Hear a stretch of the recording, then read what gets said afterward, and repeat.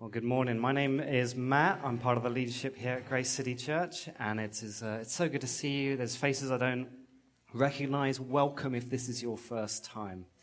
We are actually in a series. We've been in it for a few weeks, which we have called Fear Not. And this morning, as we've been going through, you'll know from previous mornings, we've been looking at all these different specific fears: fear of the future, fear of money, things like that. But this morning, we're looking at perhaps the fear that, for some in this room, may be the most personal fear that we have explored together. And this is the fear of being alone.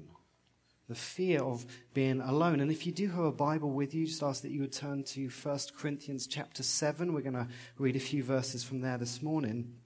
And as we begin to look at this topic of being alone and loneliness, there are different sorts of loneliness, aren't there? For example, if you are lonely in your marriage, well, that can be a particular sort of loneliness with its own particular challenges. Or if you are suffering with some long-term health stuff, there's a particular kind of loneliness to that as well, because other people might not be able to empathize or might not be able to kind of get into your shoes. There are different kinds of feeling alone, but there's one particular kind that we want to specifically speak to this morning, and that is the fear of being alone in singleness. That is what we are going to talk about in particular this morning. Not that what I have to say this morning won't speak to those other sorts of loneliness, but this is what we want to address this morning. And each week, as you might have noticed, we've been getting someone up to share, to share their story, to share their just where they're at with fear and where they are with faith. And this morning, I've asked Sarah to come and share her story, her walk with fear and with trusting in God in this area. But Sarah isn't actually here today. But that's okay, because we asked Sarah to film, just video her story. And so she's done that. Sarah, if you don't know Sarah is one of our amazing life group leaders. We value her immensely. We love, I'm sure Sarah's listening online. Sarah, we love you. And I would just love us to start, as we start to delve into this subject together, I would love if we could just begin by just listening to Sarah and her story. Let's play that video. Good morning, Grace City. It's Sarah. I'm actually filming this video in Denham, Quebec, so I'm unfortunately not with you guys this morning, but I'm visiting two of my good friends that I haven't seen or spent time with in many years, so it's really nice escape, but I wish I could be with you guys this morning. I know that Matt has told me a bit about what he's speaking on this morning, and I'm confident that it will be a good service, and I wish I could be there to talk to you guys a little bit about my own journey with being single, but I guess a video will hopefully suffice. So I have been single on and off essentially for most of my life. I'm 31 years old, and I'm really in a place where I'm happy and I find content in life, but that wasn't always the case.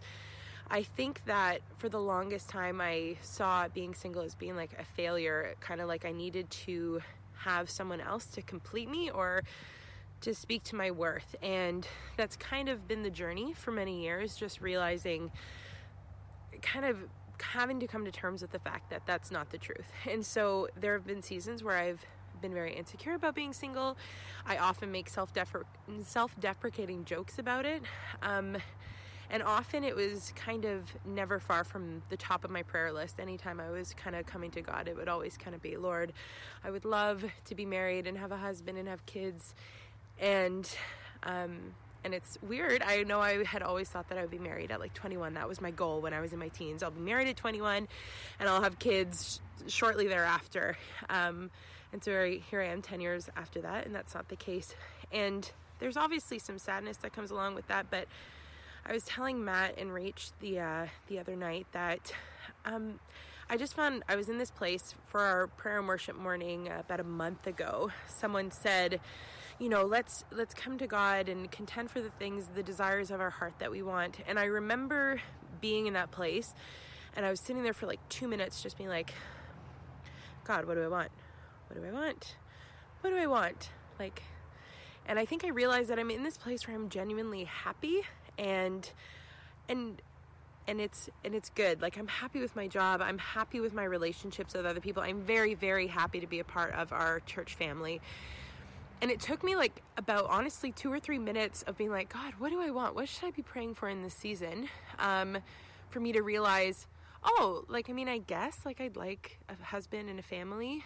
And it was really cool because I think that in the past, that was something that I was always on the forefront of my mind. I had this sense of I wasn't worth anything until I had someone to make me feel like I was worth that. But my life has kind of been a journey of realizing that actually that identity comes from myself and my relationship with God. I am completely contented in life, and though I would love to get married still, I would love to have kids, I'm genuinely happy. I think that my relationships with other people would not be the way that they are today if I was in a relationship. I wouldn't be able to be the best aunt possible, be able to be the best friend possible. I wouldn't be where I am in my career. And not to say that those are things you can't have if you're married. But I just think that there's so much fullness to be had still, and it isn't this idea of arriving. In no way do I feel alone, and in no way do I feel like my life is incomplete. I genuinely feel a sense of fullness in my relationships with others and in my relationship with God. I'm happy. And that could change tomorrow in terms of I could find someone and get married, and that's good too. But there's something to be said about just this phase of life that I'm in where I can kind of pour more of myself out into the people around me. I definitely do not feel alone. I'm very, very happy, and I know that was not always the case. I was always kind of left wanting. So I hope in some way that this is an encouragement. I really wish I could be with you guys there this morning, and I'm sure Matt will do an amazing job talking about this. Bye. Pretty amazing, right? Sarah, yes. I don't know if the mic is picking up. Everyone's clapping for you, Sarah. Yeah, we really appreciate that. I'm just honest. This is where I'm at. This is where I've been. This is how long it's taken for me to get from here to there. You see, this is the reason why we would decide to spend a whole morning talking about this subject of all the subjects. I mean, if you just look around you now and look at the people who are sat about you, we are largely a church of people in our 20s and 30s. A lot of students, a lot of young professionals. This is, just in terms of the age range, a fairly young church. And we are largely a church of unmarried people. And so let me give you just quickly 2 reasons why you should engage with this topic this morning as we talk about it, even if you are married. In fact, the very first reason is just for the married people in the room. Married people, at least half of you will be single again. Sorry, I don't know if that's a little bit morbid. I know that's not something we really like to think about, but your spouse may die before you do. So just because you are married today, do not assume that you are done with singleness. And the second reason is just simply what affects some of us affects all of us. That is the New Testament picture of church, that we are a body made up of different body parts together, right? So if I jump down here and I go to Josh and I stab him in his foot, sorry, Josh, this isn't coming from any kind of personal animosity, so it's an illustration for the sermon purposes. It's fine. So if I stab Josh in his foot, Josh's mouth doesn't go, I'm just a foot. I'm just a mouth. I'm not a foot. It doesn't affect me. Right? And if I stab Josh in his foot, his hand doesn't go, well, I'm not a foot. I'm a hand. This does not affect me. No, that's not how bodies work. That's not how the church is meant to work. So if some of us are struggling with something or finding something hard, it's a problem for all of us. That is the church, the sort of church that by God's grace we are. By God's grace, that's the church that we will be. When it comes to singleness, we all have a stake in this as God's family together. Is that right? Yes, it is right. There were some people nodding, some people less sure. I'm just going to keep preaching and you'll be with me by the end of this. I've just had this real sense this week, just in thinking about this and preparing this sermon, that this is actually going to be a really key time for us as a church, just a key family time. I don't know if this is your first time this morning. Perhaps this is your first time in church ever. I actually think this is going to be a really interesting morning for you because of the uniqueness of the Christian perspective on this issue. What you're going to hear this morning, what you're going to see this morning is so very different than what you will hear elsewhere in Ottawa this morning. It's quite surprising even. So that's why we're talking about this. And I want to speak quite broadly about this topic this morning. This is an important admission. I've got to kind of do a hands up and admit something, that I cannot speak to every experience of singleness in this room. Okay, so if you are here this morning and you are 19, any 19-year-olds in the room? Yes, some 19-year-olds, right? If you are 19 right now and you are single, your experience of singleness is going to be different to if you are 29 and single, or if you are 39 and single, and so on.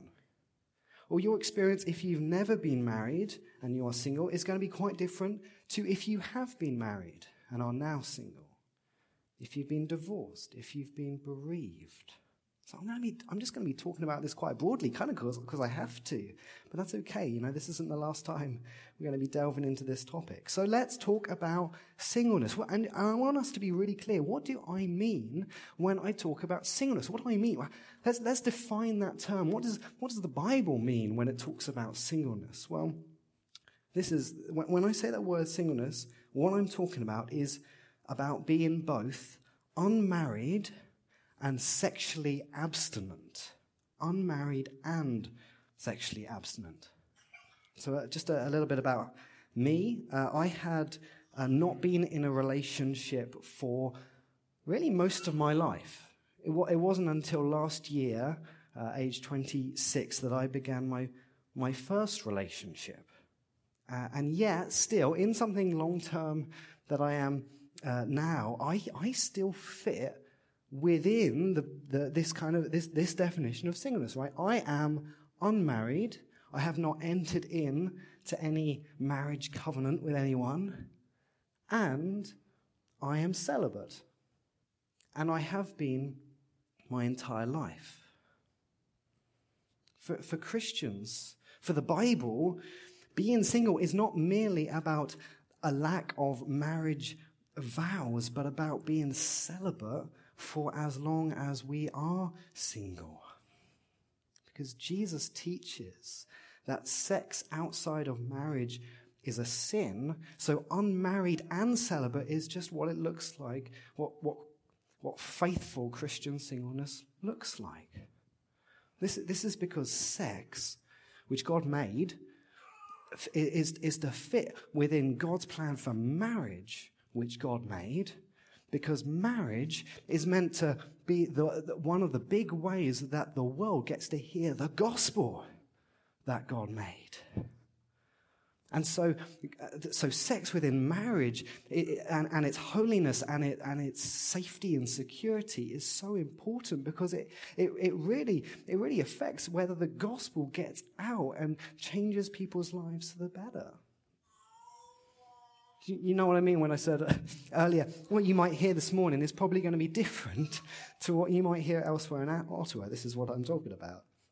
And this really, just how some people will have heard what I have literally just said, really brings me to the first fear that I want us to get to grips with. The fear of being alone and the fear of singleness, like this definition of singleness about being unmarried and sexually abstinent, is really a part of what Sarah was even just describing herself. The fear that to be unmarried and celibate is to be less than whole. To be less than whole. That it's a state wherein one does their very best to just get by, sort of subsist. See, this thinking was exemplified to me a few years ago. I was at a wedding back in England, and there was a wedding of some real dear friends, and some of us were just hanging out between the service and the reception, and there was this one friend of mine who is single and 30, and she turned to me at one point as we were just hanging out, and just in a moment of remarkable honesty, just said to me, "I am so done with being single. I hate waiting for my life to start." This is such a common approach to life, really, that we kind of put all these different life stages in a hierarchy, right? At the beginning, this is the way we're told to think about it. At the beginning, we're single and we're down here, but then maybe we start dating and we go up a rung. And then maybe we get engaged and we become yet more worthwhile. And then maybe that does end up in marriage, and we're even more valuable. And then maybe there's other things, you get the house, you get the cottage, and then you have kids, and you're even more, like, you just keep on climbing these rungs. And the end of this game, the final boss of this game of life is you get grandkids, and then you've made it, you've won. You've got it all. And that is how we can look. And you know what? I want this kind of thinking to be uprooted in the life of this church. Why? Because what is the fruit of this kind of thinking? What is produced by this kind of thinking? Well, it leads to people of one stage of life looking down on people of a so-called lesser stage of life. And then those people who are being looked down upon end up carrying a huge amount of shame, because it's almost as if, well, I haven't got to where I should be. And what does that produce? It produces a lot of anger and bitterness towards God, and confusion and hurt and pain. That's the fruit of this sort of fear. The fear of being unmarried what it can do is it can end up controlling us in some quite incredible ways. So I remember going for a drink. It was actually I went for a drink with the guy who had been one of the grooms, the what do you call it when the guy gets married?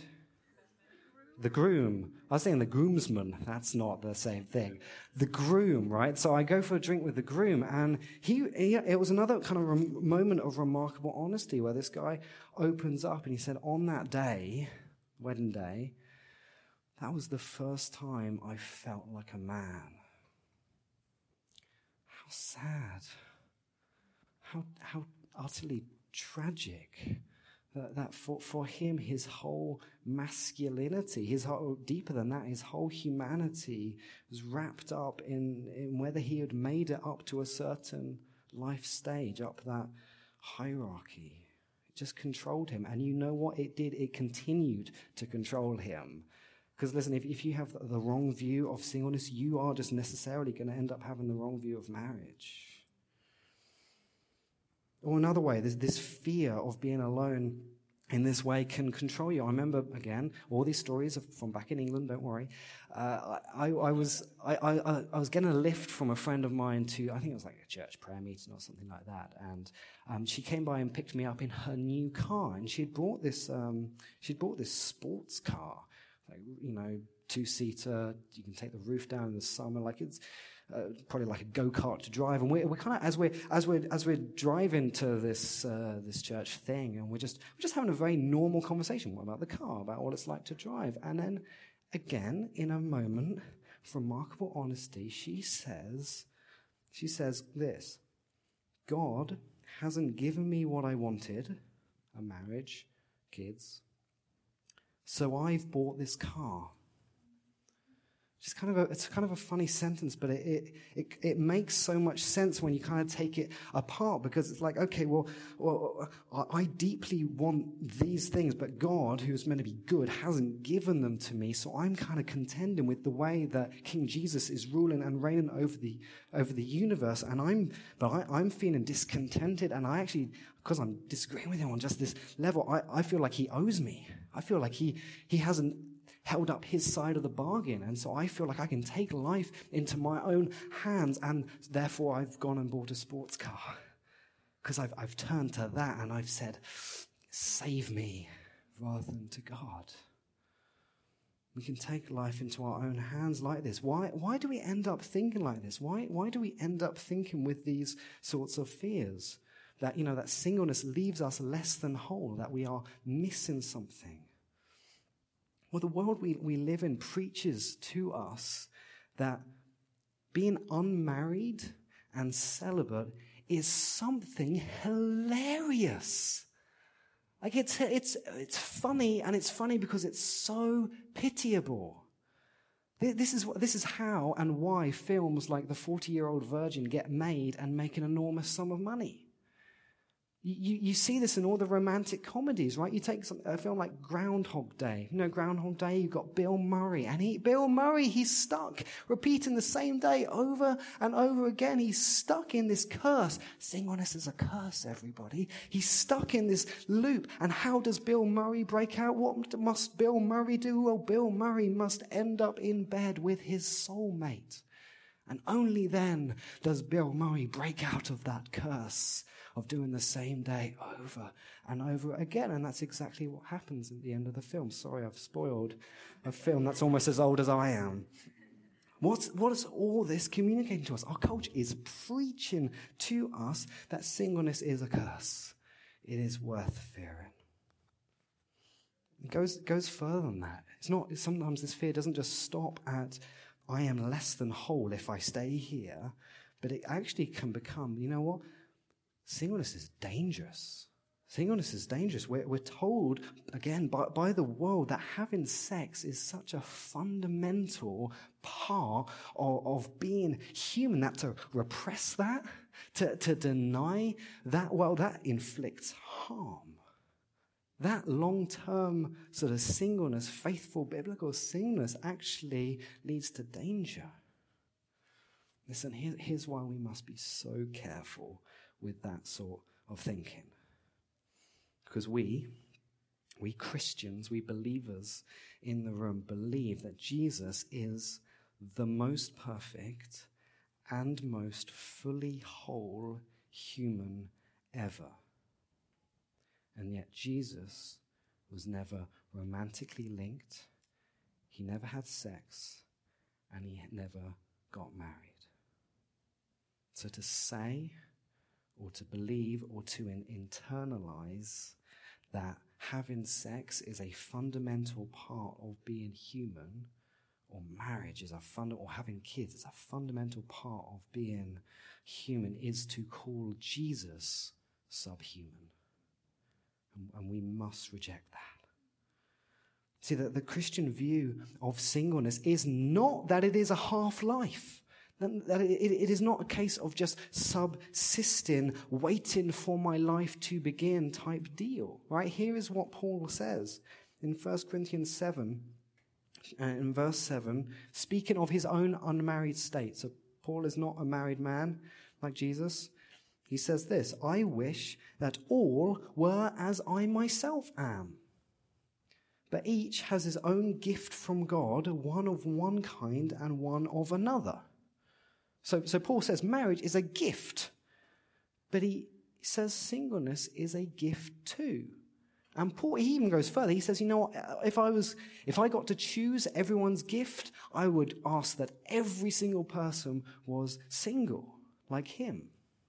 And some of us do feel like Sarah, that she's got to the place where, you know, I feel like my singleness is a gift. But I know that some of us don't. And I know that this causes, for some of us, a great deal of pain. Even we hear just some Bible being read out, and as Christians we might hear it, and we might know, I don't like how I feel, but we hear that, and we just feel pain at that word gift, because it doesn't feel, maybe to you this morning, like a gift. It might not. You know that whenever someone gives you a gift at Christmas, that you just unwrap it, and it's like this object is the very definition of everything I hate. Is this a cruel trick? But then in the moment you realize you have to give this person a socially acceptable response. And so you realize you have to say something. But you don't know any words anymore. And so you end up just going, and that's nothing. That's not words. That's nothing. And then you realize, my face has to match up. Okay, I need to Smile. I was like, oh, how do smiles go again? It's like, It's like, is it is it all teeth? Is it gums? And we can have this sort of response of going, I hate this gift. This is not, to me, a gift when it comes to singleness. Why this gift when everyone else, it seems to have got the gift they wanted? I know for a number of us that are single, our fear in singleness or our unmarried celibate state, I noticed that Sarah even mentioned it in her video, is the fear that we are missing out, that we are missing something, whether it is love or affection or sexual fulfillment, or as Sarah said, a sense of being worthwhile and a sense of being seen as valuable. You know what, I get it. I totally do. There have been times when I have strongly felt this fear that I'm just without something of crucial, fundamental importance. And this can lead us, unmarried people, just to live under a whole load of shame that we're missing something. You know, there's a writer and speaker from England called Sam Albury. I've just found what he has to say on this subject is so helpful on this subject and others. He notes that in his experience as a single and celibate Christian, he must be around the age of 40. He's been single his whole life, and he notes that singleness is often defined by what it doesn't have. So he says, we say that single people are unmarried. We don't say that married people are unsingle. Okay, but when the Bible defines singleness by what it doesn't have, what does the Bible talk about? It talks about something very different in verse 28. It says this: if you do marry, you have not sinned. And if a betrothed woman marries, she has not sinned, right? So Paul is not negative about marriage. He's saying, no, if you get married, you have not sinned. You know, God, he knows God is the creator of marriage. It's his idea. But he goes on, he says, yet those who marry will have worldly troubles, and I would spare you that. So when Paul defines marriage by what it doesn't have, talks about something very different. He starts to talk about worldly troubles.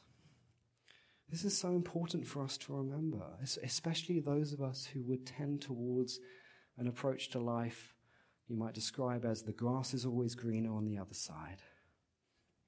You know, Paul wants us unmarried people to recognize that the grass is absolutely not always greener on the other side. You know, I am just personally so grateful for the marriages within this church that make this clear to me. Which sounds like a real backhanded compliment. I know, but I honestly mean it. The marriages in this church where I am being told and shown that even to get close to a healthy marriage takes an enormous amount of blood and sweat and tears and hard conversations and repentance, self-sacrifice, to even get a little bit close. You know, when Paul talks about worldly trouble here, I mean, some of the most painful life stuff I've ever been around, that I've ever observed, really it has happened within the context of marriage. A husband or a wife losing their spouse, losing their kids, experiencing a miscarriage. This is just painful stuff that I can't even imagine really as a single guy. I struggle to imagine it. So we must be so careful with comparing the best bits of marriage to the worst bits of singleness, because that's not the whole story. See, one of the things I love us to get to as a church is to get to the point where we all just believe that neither being married or being single is more valuable in the eyes of God. There is no hierarchy of life stages in God's eyes. It's simply not true. There isn't one that's more valuable or more worthwhile than the other.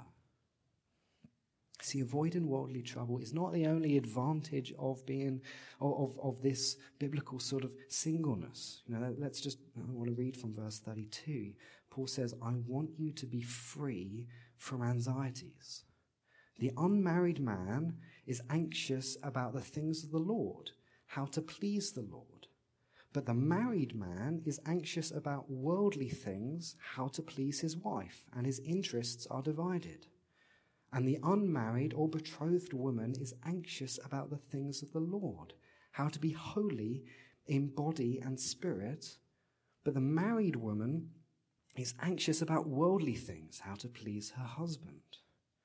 See, we're doing this series about fear and anxiety, and Paul says that, the married person has more reason to be anxious about his family, about his kids, whereas the single person can be devoted to God more wholeheartedly. Just practically speaking, I have found this to be true. For me, there's just more time for the things of God, for just spending time with God, or, writing this, or than if I were married with children. I'll just give you one example of this. So a few years ago, when I decided to come to Canada, right? There's me, and there's Will and Holly Roper. Will's at the back, Holly's down here. And we all feel this call. We're going to join this new thing that's going to happen in Ottawa. There's going to be a brand new church. Can you imagine such a thing? So exciting. And what do you need to get into Canada? You need a visa. And so we all go into the same process to get this magical piece of paper where your border control people will go, okay, we'll let you in. And so we all go for it. And you know what? We essentially, we got the visa on essentially the very same day. I think Holly had to wait like a couple of extra weeks, yeah. But we essentially got it at the same time, right? And I see the email come in. Within the hour, I have booked a flight 1 month from that day. Will and Holly, they're married, they have 2 jobs. The minimum amount of money you need to get into the country is greater. There are more friends and family to say goodbye to. It takes them longer. Do you see here? There's a flexibility, there's a practicality to being single. That means the unmarried person can serve God and serve God joyously. I just know I am pulled in less directions. There are less pressures on my time. Listen, this is not an Eeyore type. You know Eeyore from Winnie the Pooh? This is not a, well, at least I can be useful. Useful and sad. No, this is not that kind of thing at all. There are real joys on offer here. There is a real giftishness to this gift. I am convinced that when I am dead and gone and with Jesus, I will look back at being there to see a birth of a brand new church as one of the greatest privileges of my life. What a mind-blowing privilege of knowing some of you before you were saved. For some of you actually being there at that moment. Crazy. And some of that I just wouldn't have been there for had I been married. What an incredible gift singleness is. What an astonishing gift. See, if we are to continue as we are now, a church with a majority of unmarried people, I want us to be a church with a majority of unmarried people who are not wasting their singleness, who are loving it, who are finding so much life in it, and as an amazing gift of God that we would get to know him better in it. See, marriage at its best is only ever meant to point us to what we can have with Jesus. It can only, the best marriage in the room, And there is one. Out of all there's one that's the best. That best marriage in the room, it's only a shadow of how Jesus, the perfect bridegroom, loves the bride, his church. And isn't it funny that Jesus, the perfect husband to the church, lived his whole life as a single man? He's a better husband than any in the room. See, marriage is a glorious shadow. It's a wonderful shadow, but it's still just a shadow. It's meant to point us to what Jesus has done. Every marriage in this room is temporary, but what Jesus has done for the church is eternal. If you are unmarried this morning, you are not waiting for your life to begin. It's simply not the case, or waiting to become a real man or woman. You are not waiting to become valuable. You are made in the image of God. And that God the Father so loved you, so desired you, that he would send his one and only Son, who goes willingly to die and bleed on a cross and be raised to life again, so that you would know how worthwhile and valuable and loved you have been. If you know God this morning, there is no waiting to be done. And if you do not know God this morning, you don't have to wait either. Everything I've just described is freely available. This love of God is freely available for you to enter into this morning. And make no mistake, this is not an optional thing. You need to know God. You need that relationship. Jesus, he says this. He says, I am the bread of life. Whoever comes to me shall not hunger, and whoever believes in me will never thirst. You know, in those days, bread wasn't optional. If you didn't have bread, you didn't have life. Like hunger and thirst, let's let our desires, whether they're for marriage or sex or kids, let's let those desires point us to what we can have with God that always satisfies. If you are dissatisfied in your singleness this morning, let that, or if you're dissatisfied in your marriage this morning, let that dissatisfaction point us to the one who we can have everything of, that the one whom we can enjoy a completely free relationship with. Because we were made to know our Maker face to face. That is the deepest desire of all of our hearts. So that's what I want us to do this morning. That's how I want us to spend the rest of our time this morning, is enjoying God. Do you know he's here? By his Spirit, God is here. And he wants to remind you how much you are loved. Can I just ask, would you stand with me? Let's pray together. Oh, Father, we love what you have done. We love what you have made available to us. God, we're so grateful that no matter who we are in this room, we are not waiting for our lives to begin, for our lives are found in Jesus. For those of us who are Christians, that is true of us, that we live in him, we are united with him, and that we thank you that what Jesus has done will stand for eternity. God, we love you. We say you are amazing. And God, I thank you that for any in this room who don't know you yet, who don't know that love, who perhaps they're looking for their ultimate satisfaction in this relationship or that relationship or sex or whatever. God, I thank you that they can turn from that and find that in you today. God, thank you so much for grace. Thank you so much for mercy. We love you.